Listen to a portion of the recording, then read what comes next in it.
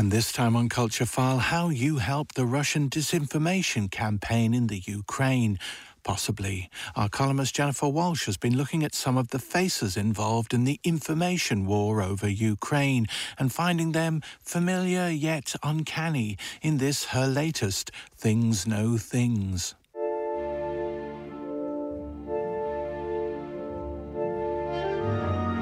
The first image I look at is of a man in his 40s.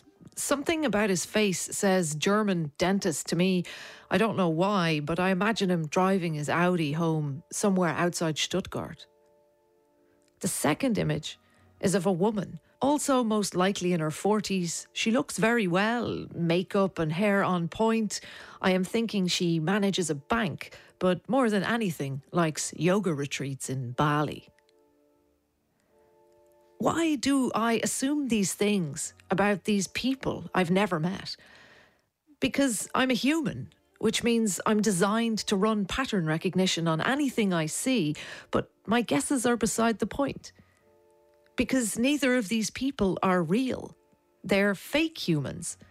The images were created using AI and used by the Russian government in misinformation campaigns on social media during the current appalling war in Ukraine.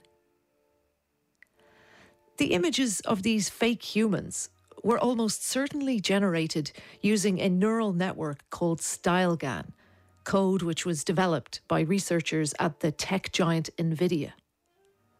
In order to make an AI which can produce pictures of fake humans, you need a whole lot of pictures of real humans for the network to train on.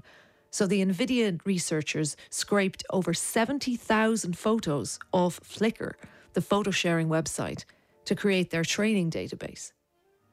70,000 photos of people of all ages, ethnicities and genders, all of which had been uploaded to Flickr under Creative Commons licenses, were fed into StyleGAN to teach it how to make convincing photos of humans which didn't exist.